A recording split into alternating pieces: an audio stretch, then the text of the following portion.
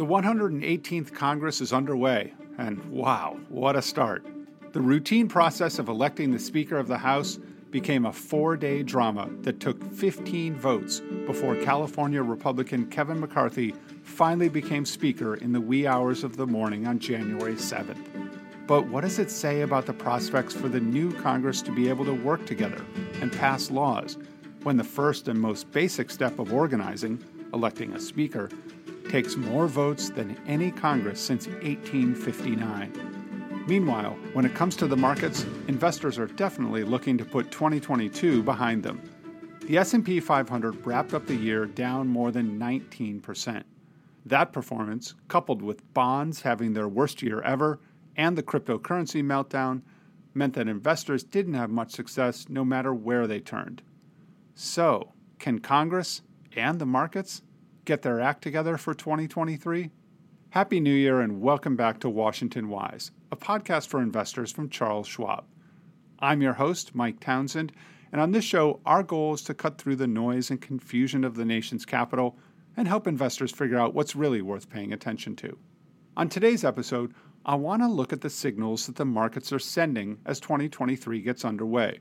We've got a tough housing market, a surprisingly resilient jobs market, an important earnings season that's about to start, and the Fed taking its foot off the gas pedal, at least a bit, while promising rates would continue to rise.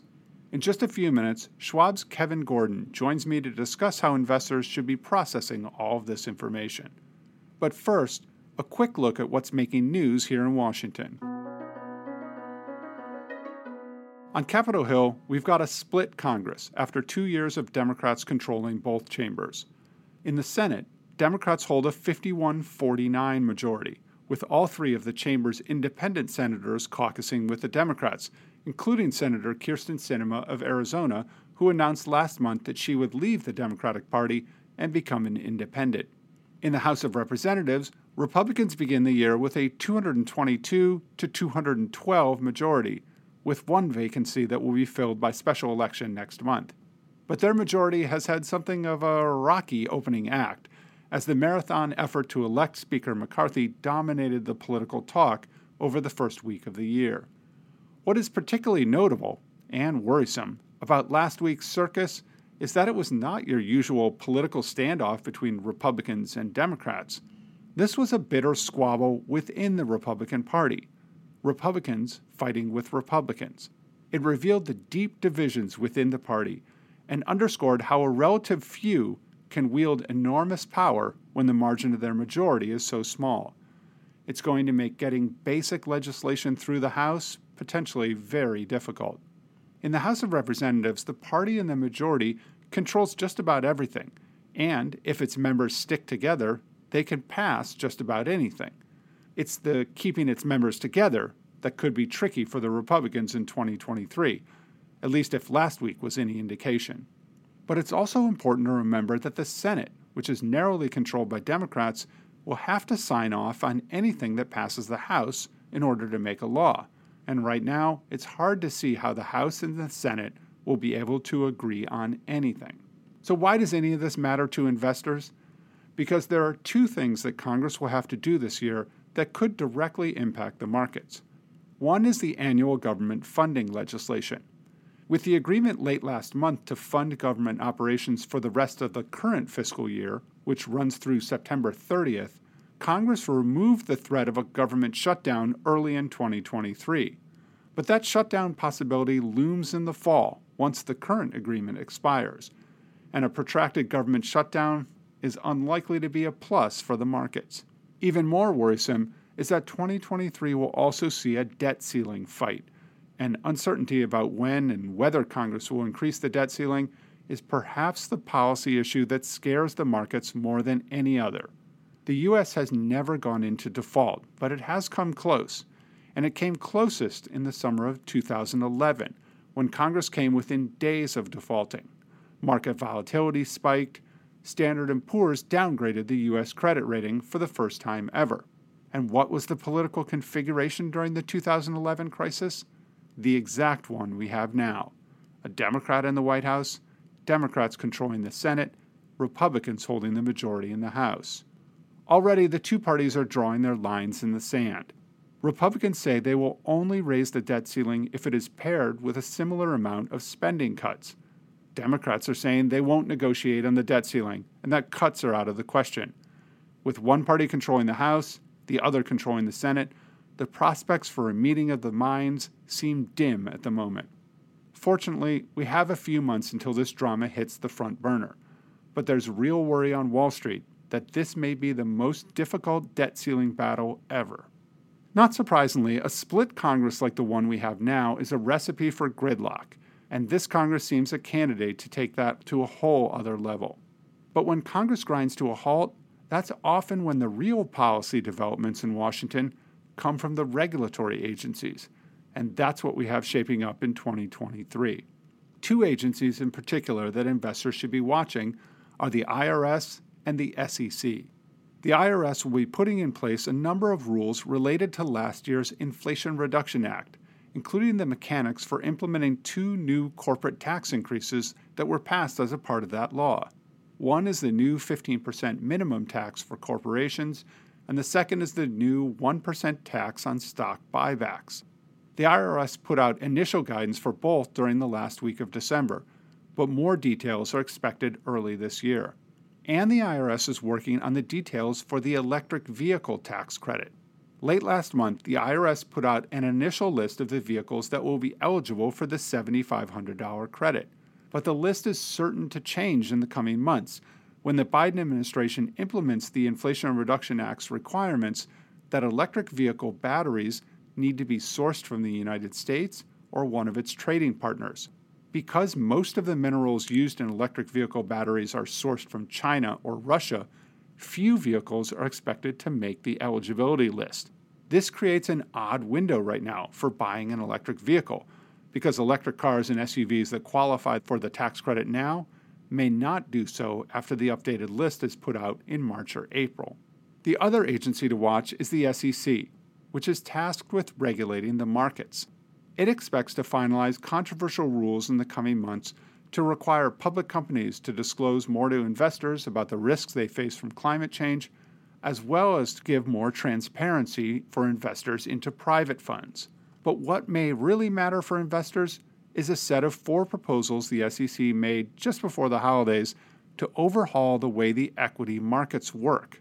Together, they run nearly 1,700 pages, and they represent the most significant attempt to reform the markets since 2005. Among numerous other provisions, the proposal would reduce tick sizes for some stocks, allowing them to be traded in tenths of a penny increments rather than pennies. It would give investors more information about the quality of the execution of their orders so that they could see where and why their trade went to a particular venue. And, perhaps most controversially, the proposal would require smaller orders from retail investors to be sent to a new auction system that would be run in fractions of a second. The proposals are dense and complicated, and most of the industry is in the initial stages of sorting out exactly what they'll mean for investors. A public comment period is open until March 31st, after which the SEC will have to review those comments and decide whether to move forward. I'll be examining these potential changes to the markets and their impact on investors more closely in a future episode of Washington Wise. Finally, an important update from the previous Congress, which now seems like months ago. But when President Biden signed the massive government funding bill into law on December 29th, he also made significant changes to retirement savings law. The Secure Act 2.0 was included in the package, and it includes more than 80 provisions to encourage Americans to save more for retirement. The final bill was the product of months of bipartisan negotiations to meld 3 different retirement bills into one. While the vast majority of the provisions will go into effect a year or more down the road, there are 2 notable changes that are now law of the land. First, the age at which individuals must begin taking required minimum distributions has gone up from 72 to 73. Anyone who turns 72 on or after January 1st of 2023 can now let their savings grow for an additional year before they must start taking distributions. But if you turned 72 last year, then you must begin taking your RMDs in 2023. Second, the penalty for missing your required minimum distribution or for failing to take enough has been reduced from 50% of the shortfall to 25%. And if you repay the difference within 2 years, the penalty decreases further to 10%. That's not to say you should ever skip your required minimum distribution, but it does ease the pain for the forgetful. On my deeper dive section, I want to take a closer look at the state of the market as we begin 2023.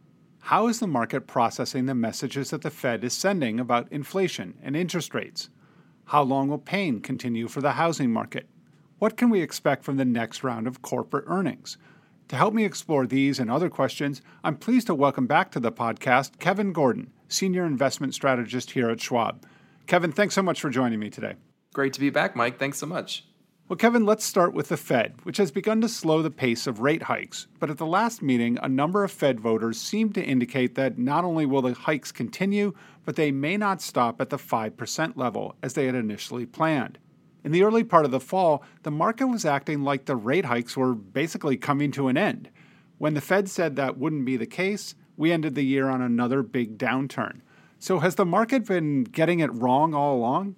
Yeah, so the December meeting already feels like so long ago, mostly because we've had a bunch of Fed members out on the speaking circuit in the past week. But to address the first part of your question, there's always been a good chunk of the market looking for rate cuts. And in fact, if you look at Fed funds futures pricing, there's still an expectation for cuts later this year. That is very much not the case in the eyes of the Fed. And whether you're listening to Fed speakers or reading through their forecasts, most members are still keen on raising rates from where we're at right now, then keeping rates elevated to ensure that inflation stays on its downward trajectory. And the Fed's own latest Summary of Economic Projections, or the SEP, which was updated in December, showed the Fed funds rate moving up from the end of 2022 through the end of 2023.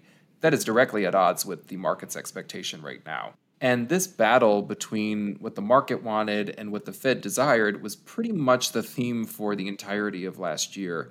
And one of the ways you can look at that is by analyzing financial conditions and how much they tightened or eased during the year. So for anyone who's not as familiar, when we talk about financial conditions, we're generally looking at an aggregate measure of the stock market, the US dollar, treasury yields, credit spreads, and the Fed funds rate. So when those metrics are worsening, so for example, stocks are declining, yields are rising, it means that conditions are tightening and vice versa. So one of the Fed's main goals has been to engineer tighter financial conditions, which in their eyes would hopefully restrict activity and then slow the economy. So in directional terms, that's certainly what happened in 2022, because we saw one of the most aggressive financial conditions tightening cycles in history. But the dynamic throughout the year was such that conditions would loosen at times, which posed a challenge to the Fed and basically forced officials to be more aggressive or hawkish, thus causing conditions to tighten again. So one of the clearest examples of this was back from mid-June through mid-August, when we had a 17% rally in the stock market, which was mostly predicated on what I thought was a confusing, bullish notion that the Fed was about to pivot imminently to rate cuts. That narrative never really made sense to us for a couple of reasons. First, the only scenario in which the Fed would be forced to pivot right to rate cuts would be if the economy and/or the labor market were under severe duress.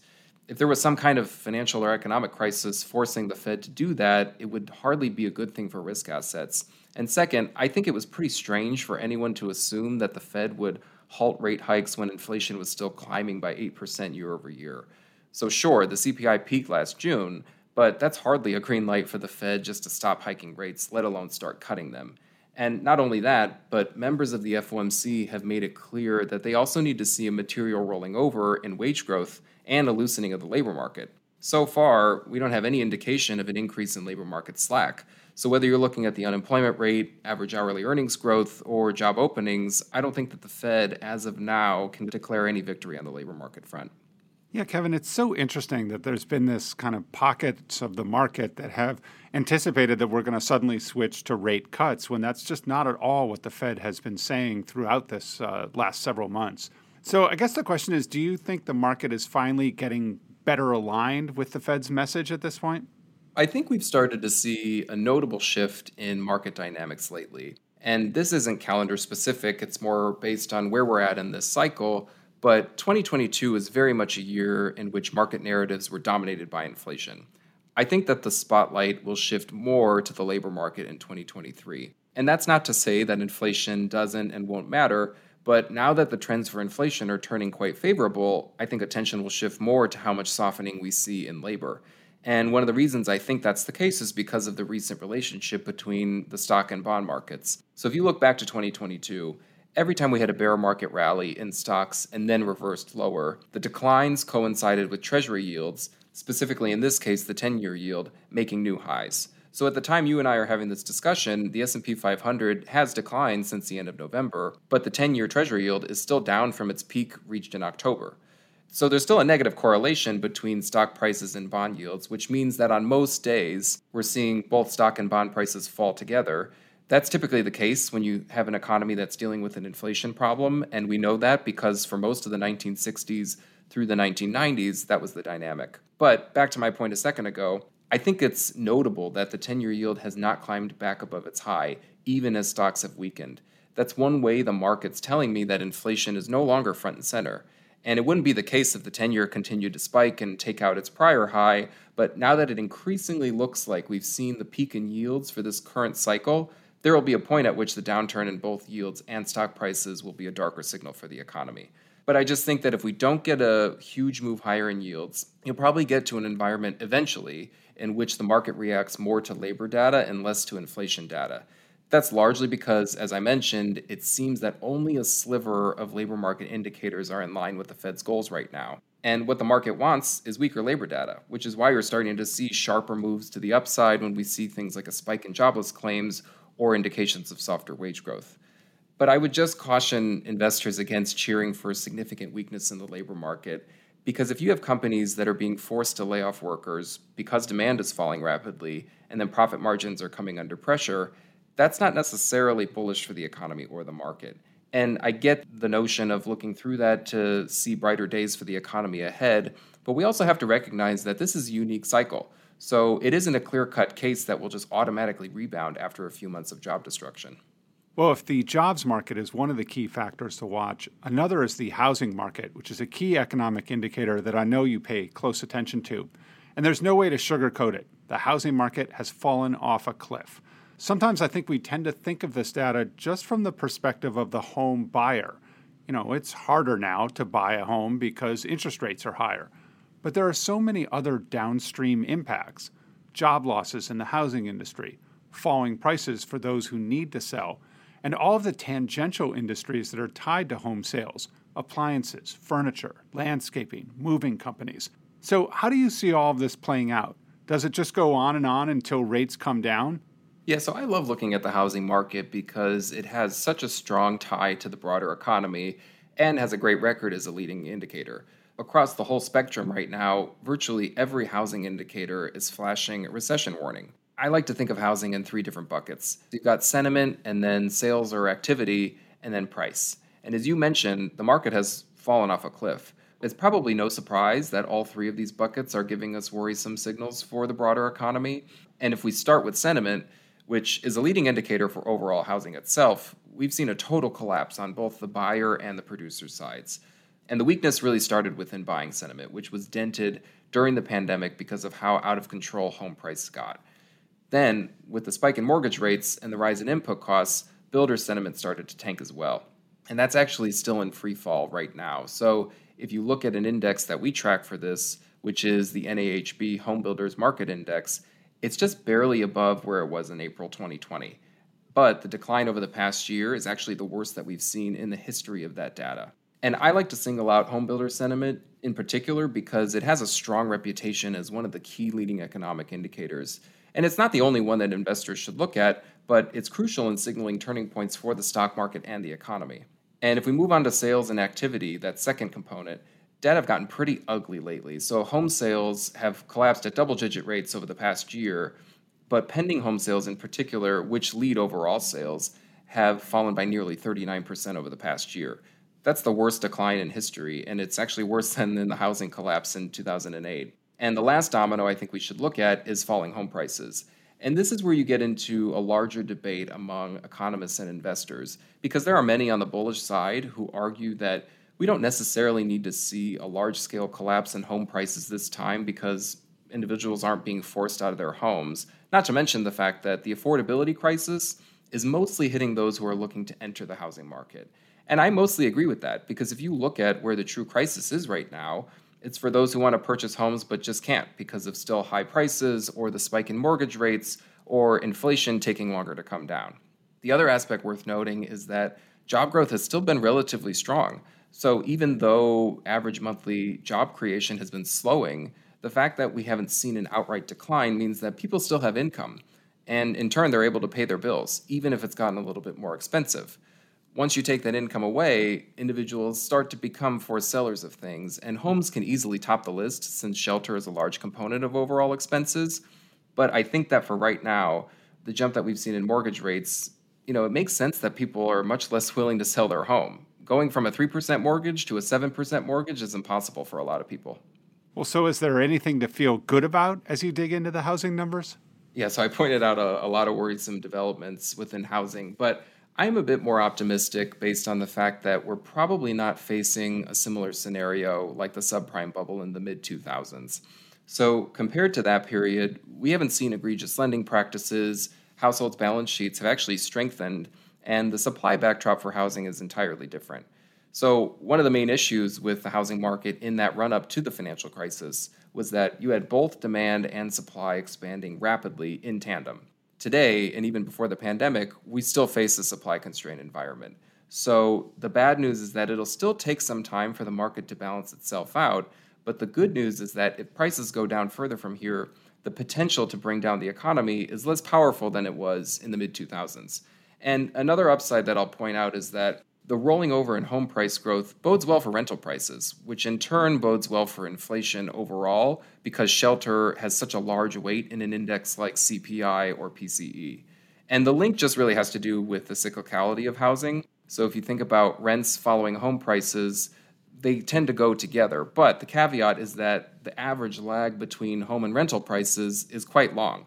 So it's 12 to 18 months depending on which cycle you're looking at. And at the very least, we're getting signals that rental inflation will start to cool at some point this year. But what I think will be increasingly important to watch is how much affordability comes down. If the Fed sticks to its word and keeps rates elevated, homebuyers won't be getting much of a cushion from a decline in mortgage rates. Plus, the Fed wants to see softer wage growth. So that leaves us with home prices having to fall further in order to bring affordability back into line. And I know that it probably seems counterintuitive, but you would almost wish for more weakness in housing sooner rather than later, because that would help bring prices down faster, and it would certainly help the Fed check that inflationary box in terms of shelter costs. And I'm not wishing a bunch of pain on the sector, but as I've been saying for a while now, we have to pay attention to what the Fed wants and does, not necessarily to what investors want. Well, Kevin, let's switch gears to earnings because you and Liz Ann Saunders have been sharing that you expect earnings to decline in 2023, and we're headed into the first earnings season here this month. So give us some background on why you see earnings declining and also how big an impact this could have on the markets. I'll back up a bit a year ago from now when, virtually to no one's knowledge at the time, we were entering the bear market. So if I came from the future and told you that we would see a bear market in stocks exacerbated by one of the most aggressive Fed tightening cycles in history, a logical thought of anyone's would probably be that we'd see a massive hit to earnings. Now, with the benefit of hindsight, we know that isn't what happened, given the entire bear market in 2022 was driven by the collapse in valuations. So even though forward earnings estimates are off their peak from the middle of 2022, they still moved up throughout the year. That at least indicates to us that the decline thus far has been driven by interest rate and inflation pressure, which is really no surprise given what the Fed has done to the Fed funds rate.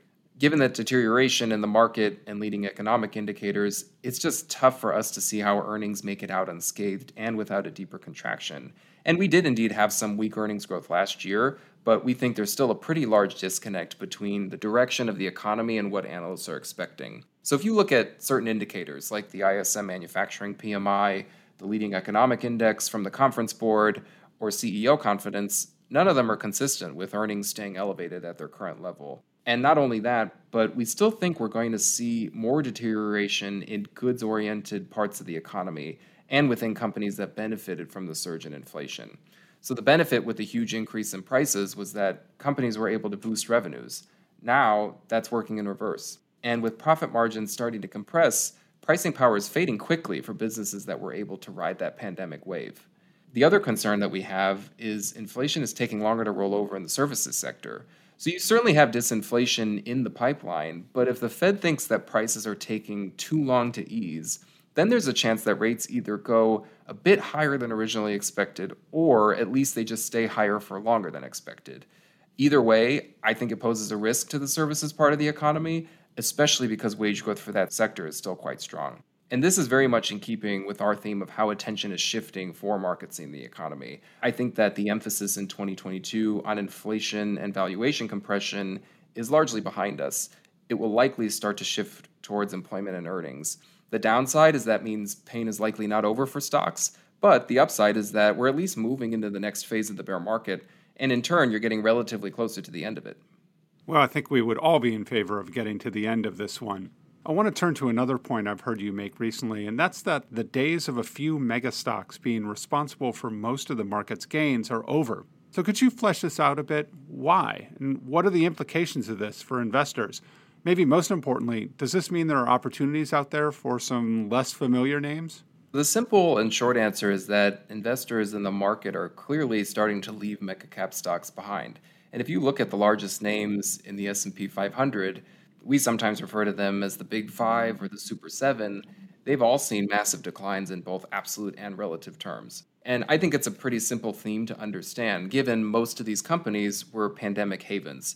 So even if you just consider the four largest members in the S&P 500, Apple, Amazon, Alphabet, also called Google, and Microsoft, it's clear as to why those names were responsible for both the market's rebound in 2020 and then the gains into 2021. Because during the pandemic, we were essentially forced to live in the ecosystem that consisted of those names. We were forced to conduct work through our devices, and we were essentially only buying goods. Now, that dynamic has gone into reverse because the global economy is clearly putting the pandemic in the past. And this has been the story for a while now, but consumers are shifting to services instead of goods. They're shifting from pandemic names to reopening names. And unfortunately, for these large companies that benefited from a world under lockdown, pricing power simply isn't there anymore. Plus, the environment in which we find ourselves is much different today than right before and during the depths of the pandemic. We still have an inflation problem, which has caused the Fed to embark on an extremely aggressive monetary policy tightening campaign. And given that delta blow to large cap growth stocks, it's fairly clear to see why these huge names are underperforming. And that leads to one of our broader themes for this year, which is the return of the average stock. And by average, I mean those that are overlooked and relatively smaller, so just not part of that mega cap space. And it's not necessarily a play on sectors either, so favoring energy over tech, for example. But there are ample opportunities outside of what has worked well for the past few years. And it feels like a long time that the largest members have been responsible for most of the broader market's gains, but we just don't see that as the case moving forward for the reasons that I've just outlined. Plus, the market is starting to tell you that this is the case. So if you just look at something like the equal-weighted S&P 500 and its outperformance relative to the cap-weighted S&P 500, it outperformed that index by 6.3% in 2022. That may not be the most compelling stat, but consider the fact that it was the largest spread in favor of equal weight since 2010.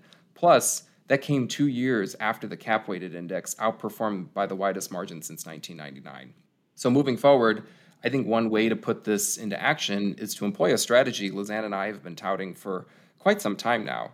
You just look at companies with strong earnings profiles, so those that have healthy trailing and forward profit margins, lots of cash on the balance sheet, a high earnings yield, then you can find segments of the market that'll perform well in the face of both continued monetary tightening and then a slowing economy. And the beauty of doing that is it doesn't confine you to certain sectors or certain names. Some of those mega cap companies may in fact have strong profit margins, but there are other small cap names that do as well. If you look at this from a factor perspective, not just a market cap or sector perspective, that can be really beneficial right now. Well, you're talking about how to build a portfolio in these times, and let me ask you about one of the tried and true ways to build a portfolio, which is the 60-40 stock bond portfolio. It fell by 24% in 2022. And I think for multiple generations of investors, it's almost like a bedrock principle. So is the 60-40 split over? Or is it that the idea of some rule regarding the balance to a portfolio is itself no longer relevant? Should investors be thinking differently about how they construct a portfolio given all this uncertainty? I'll answer your questions with a series of questions. What kind of investor are you? Do you have a high risk tolerance? Are you greatly in touch with your emotional intelligence? Meaning, can you understand, use, and manage your emotions? These are some of the questions I always ask somebody whenever they ask about specifics regarding asset allocation, because I don't think that we can assume every investor has a 60-40 portfolio. And there are many reasons for this, but one of them I always cite is how hated the bond market has been for so long. So prior to the inflationary episode, in which we still find ourselves, all you heard from many investors was that bonds weren't offering much at all, given incredibly low yields.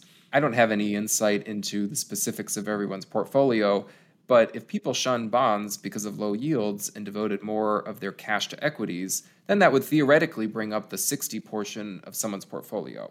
Even if we just look at equities, my question would be what kind of equity investor you are.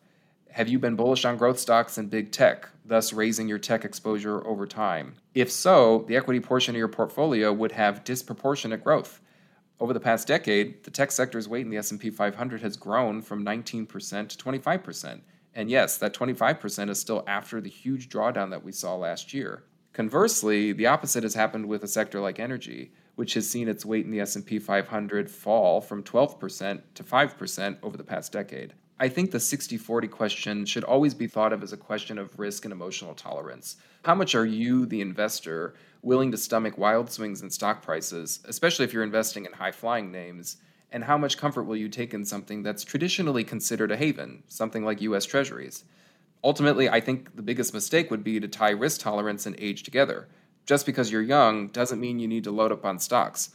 Just because you're near retirement doesn't mean bonds are the only investment that makes sense. It really just comes down to what your needs are. Well, that's a great reminder, Kevin, and a great way to end this conversation. I think it's always important for us all to remember that no two investors are alike, and that the only rules that matter in investing are the ones that work best for your particular situation. So thanks so much for joining me and talking to me today, Kevin. My pleasure. Thanks so much, Mike. That's Kevin Gordon, Schwab's Senior Investment Strategist. Kevin works closely with Liz Ann Saunders, and you can always find their commentary on schwab.com/learn. Well, that's all for this week's episode of Washington Wise. We'll be back with a new episode in 2 weeks. Take a moment now to follow the show in your listening app so you won't miss an episode. And if you like what you've heard, leave us a rating or a review. That really helps new listeners discover the show. For important disclosures, see the show notes or schwab.com/WashingtonWise, where you can also find a transcript. I'm Mike Townsend, and this has been Washington Wise, a podcast for investors. Wherever you are, stay safe, stay healthy, and keep investing wisely.